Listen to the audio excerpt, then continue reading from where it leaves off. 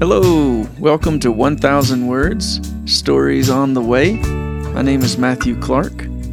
Last Friday, May 6th, my new full-length album and the book of essays that goes with it, called Only the Lover Sings, well actually they're both called Only the Lover Sings, but that released into the world. So I hope by now you've found the book on Amazon and the songs on your favorite streaming platform. Once you have gotten a chance to read the book, would you do me a huge favor? Would you write a review on Amazon? Reviews make a really big difference in whether or not Amazon decides to, kind of bury the book in the fathomless deeps or to show it to more people. So a review really, really helps. And please follow me on Spotify, Instagram, and so forth. I really do hope and pray that you enjoy the essays and the songs, and my prayer is that they would make plain how much we've been loved by Jesus, and that they would offer the rest and the nourishment that somebody needs, maybe to keep taking steps towards Jesus in trust. So over the next several weeks, I'll be featuring the essayists who wrote for Only the Lover Sings here on the podcast. They'll be reading excerpts from the book, things that they wrote in response to these songs. And I can't wait for you to meet them and to hear what they've written. I'm very excited about that. But this week, I'm excited to introduce you to an entirely different book that was just released by Square Halo Books. Y'all, I can't stress enough what a huge difference it made to me personally to be read to as a child. My mom read to me every night before bed growing up. Giving kids stories is absolutely crucial. And there's a lot of science on this too, a lot of research about what reading does, what stories do, what being read to does. But reading aloud is so fun. And it's really nourishing and good for people. So this book that I want to tell you about is meant to facilitate that by offering a collection of essays on some of the best children's literature ever written. These essays are intended to delight, but also to equip parents with this rich go-to resource for finding great books on a variety of themes for their youngsters. So the book is called Wild Things and Castles in the Sky, a guide to choosing the best books for children. Let me read you a little excerpt from squarehalobooks.com. It says, Wild Things and Castles in the Sky gives the reader over 40 essays that examine specific types of children's books and offer suggestions in each category. Among the topics covered are imagination, faith, classic literature, middle school books, race, fantasy, contemporary children's books, Shakespeare, art history, Newbery books, young adult novels, poetry, and more. Curated and edited by Leslie and Carrie Bustard with Thea Rosenberg, Wild Things and Castles in the Sky will encourage and envision parents, grandparents, teachers, and friends to know the power of a good story and to share it with a child that they love. So my friend Leslie Bustard is co-founder of Square Halo Books with her husband Ned, and I was honored when Leslie asked me to write one of those 40 essays. So this week I'm sharing my essay recommending a book that I love to read and that I love to reread by George MacDonald called Sir Gibbie. So I hope you enjoy the essay. Please go grab a copy of Wild Things and Castles in the Sky at squarehalobooks.com. And while you're typing that website into your browser to get your copy, here is my essay entitled The Fragrance of the Blessed Realm.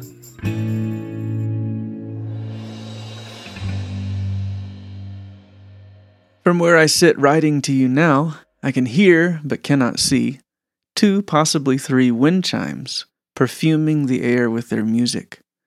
The wind is filtering through the thick, pale leaves, of an old maple that hunches over my shoulder as I lean back in a chair by the patio table of my friends the Moons. It's easy to imagine how Isaiah could say the trees clap their hands, Isaiah 55:12. The trees make myriad applause above me as they are blessed by the breezes breathing. The wind and the leaves are filled like a glass with warm autumn sunlight. And the wavering, water-like overtones of the chimes seem to wing their song through and above everything all at once, as if the beauty of some other world, or some unseen aspect of this one, presides over all of this, singing into it its life, like light beyond the spectrum of human sight, making its presence felt from someplace off stage. The chimes I speak of are invisible to me. I hear them, I don't know where they are. But have you ever broken the rind of a nutmeg seed on a grater and breathed in its fragrance? It's like that. The fragrance that escapes out of that little spice stone seems almost rather to have escaped into this world from another blessed realm. The simple action of rubbing the nutmeg wakes a kind of communication between a world that looks like a hard, dry seed and a world spilling over with the very fragrance of life and warmth. Can you think of times you've experienced the beautiful fragrance of the blessed realm breaking into this world? Is there a certain place here where the reality of God's goodness becomes palpable? The kingdom seems truly to be at hand. Is there a friend in whose presence you find your shoulders relaxing and your breath deepening, though you hadn't known you were anxious before? Or perhaps there is music that, to your surprise, puts a lump in your throat. Maybe there's a story that you've heard that opens up an aching in your heart, where something like a light behind a door has made it through the cracks to where you are. There's a lump in your throat and tears come to your surprise, like there's some place that you belong with someone who loved you all along. There are many ways to break the rind of the nutmeg, so to speak, and one of the most powerful for me has been story. As a child, J.R.R. Tolkien's storytelling both took me into another world and brought me back to this one, with renewed vision capable of detecting heaven in ordinary, as the poet George Herbert puts it. As a late teen, my youth minister introduced me to G.K. Chesterton. I've read and reread his orthodoxy over the years, particularly stopping to linger over the chapter, The Ethics of Elfland. If ever there was a chapter to shake the dust from an unused imagination and re-enchant the heart. That same youth minister one day handed me his copy of George MacDonald's strange little fiction book, Lilith, to read. I was transported and bewildered. I really wasn't sure at all what had taken place in the book or in myself, but some great hand had indeed swept across the dust-crusted glass in the picture frame, and I began to see that new color, form, and images had lain underneath all the while. Or as a child of the 80s, I can't help thinking of the Goonies finding a fabled treasure map tucked beneath a painting in the attic. So, I find myself on edge for those clues strewn about this world.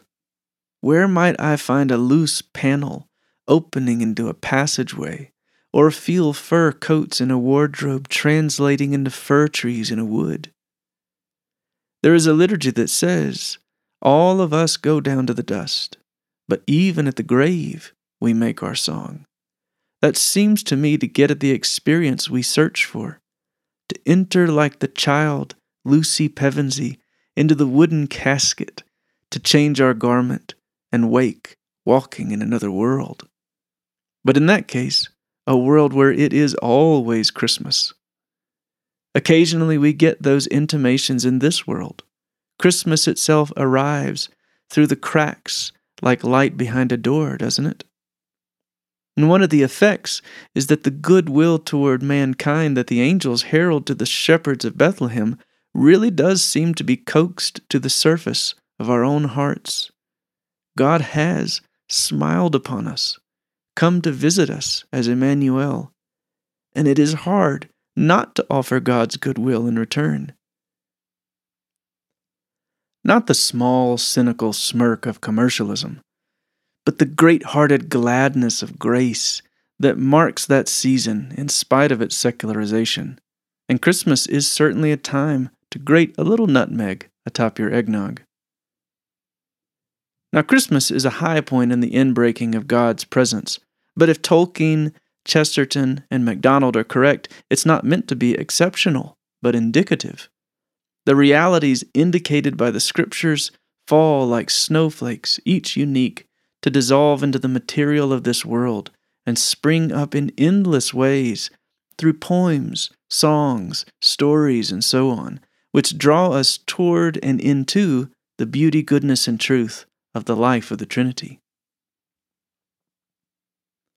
Now, all of that is a big approach to a little book I've been rereading for the third or fourth time called Sir Gibbie by George MacDonald. Since we are looking at books for children, it may help to know that there are a few different versions. The original, due to length and frequent passages written in dialect, isn't the best place to start for a child. Rediscovering that original version as an adult after having grown up with an abridged version would be fun, I think, but I'm recommending Michael Phillips' version, Wee Sir Gibbie of the Highlands, which has been edited for young readers. Sir Gibbie is a realistic novel set in the Scottish Highlands, and it follows a mute little boy who soon after being orphaned witnesses a murder and runs away from the city. He winds up on the estate and the farm of a local laird, roughly the Scottish equivalent of an English lord or a landowner. And he's run out of there, and he finds refuge with an older peasant couple, Robert and Janet Grant, in their cottage in the mountains. Without giving away the story, the Grants raise him in dignified poverty, they introduce him to life in Jesus, and eventually learn more about his true identity. Just the action, mystery, and fun of the story would be enough to recommend it, I imagine. But in this story, MacDonald has a way of breaking the rind of the nutmeg for us. To begin with, Gibbie's character in this story is an experiment in purity and innocence. It's almost as if MacDonald asked, what if someone could retain the innocence of childlikeness as they grew? What would a story about someone pure look like? Gibbie is often described in angelic and otherworldly terms with great affection. Put simply, he's good. One of the great effects this book has on me personally is that it makes me desire goodness in myself. It makes goodness eminently attractive, which is a difficult thing to do in storytelling. You may have noticed how easy it is to make badness entertaining in our media. It's easy to take the dried brown stone of nutmeg and just throw it at someone. But MacDonald gently scratches its surface to release the delicious fragrance of goodness. We find in Gibbie that the human personality can do so much more than entertain through brashness. It can nourish and delight through goodness and gentleness. With Gibbie, MacDonald allows that warm fragrance of God's goodwill toward mankind to break in on our imaginations, to populate it with new images of how we might live beautifully through goodness. And Gibbie is not the only character to inspire us in this way. Janet and Robert exhibit faithfulness to one another, joy and contentment in poverty, tenderness, and love toward their children and the orphan Gibbie. And their unpretentious wisdom that comes from real and regular contact with a living Jesus. One of the interesting ways that MacDonald affects goodness through Gibbie is by making him mute. Late in the story, Gibbie learns to read, write, and sign, but the majority of the time, the only language at his command is action. He offers the honest gift of his presence, marked most often by his ready, warm smile and free laughter. And besides that, he serves others.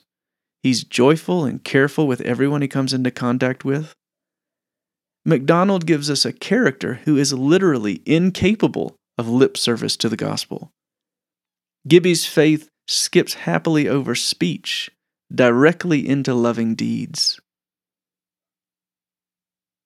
Recently, my friends the Moons and I watched a movie about Fred Rogers of Mr. Rogers' Neighborhood. Fred Rogers might be a modern-day Sir Gibbie in some ways.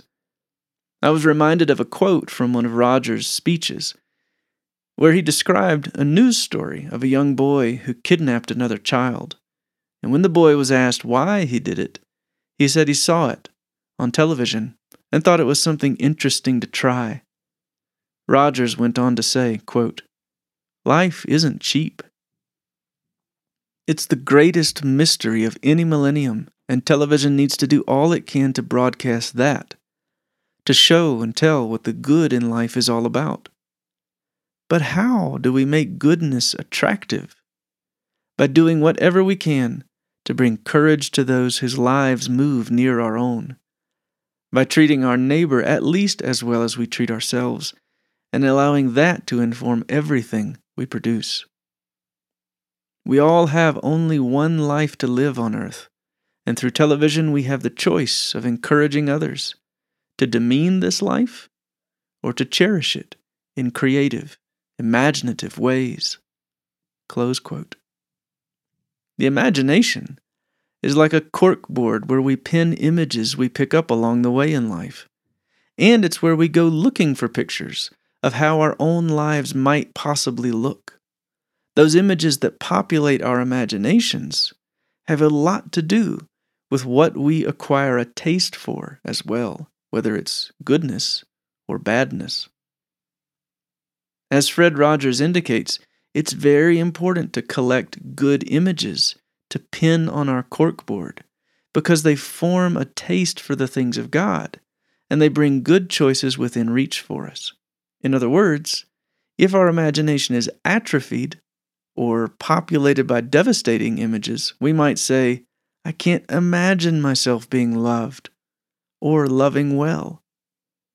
On the other hand, the more good stories, characters, music, and beautiful experiences we internalize, the greater our resource for godly feeling and action becomes. Philippians 4:8. Reading Sir Gibbie helps populate my imagination with goodness. When I go to consult my imaginative corkboard for images of how I might feel and act, I find Gibbie warmly smiling, silently serving, eagerly attending to his friend Donal's poetry recitations, gladly freeing an enemy who did him great violence, and embracing the poor. Often, in MacDonald's storytelling, he shows the interpenetration of earth and heaven, how earth is crammed with heaven, as the poet Elizabeth Barrett Browning says. In Sir Gibbie, the music of those invisible wind chimes seems always to be present, as is the fragrance of Christ, humbly making his way through the world, like a ragged, mute orphan boy who carries the goodwill of God in his smile.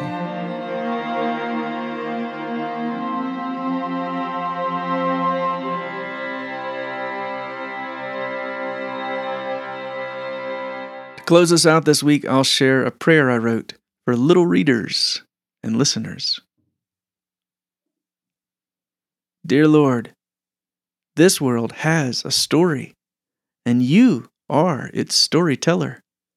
We, your children, are listening for your word, learning your voice, and looking for your character everywhere.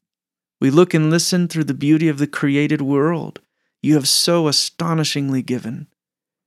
We sense the presence of the world's author when we pay close attention to what Jesus has done and revealed of God in the Scriptures.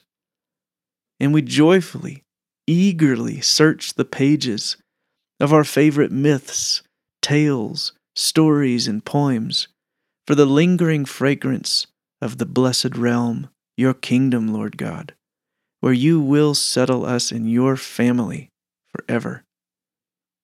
There at last, we will be beginning chapter 1 of the great story, which no one on earth has read, which goes on forever, in which every chapter is better than the one before. And for that we praise you, Father, Son, and Holy Spirit. Amen. All right, friends, go find Wild Things and Castles in the Sky at squarehalobooks.com. You'll enjoy the essays, and your kids will love the books you'll discover for them. There is nothing better than having a good story read to you out loud. Man, it is the best. All right, so that is all for this week. Thanks for stopping by. I will see you next time on 1,000 Words.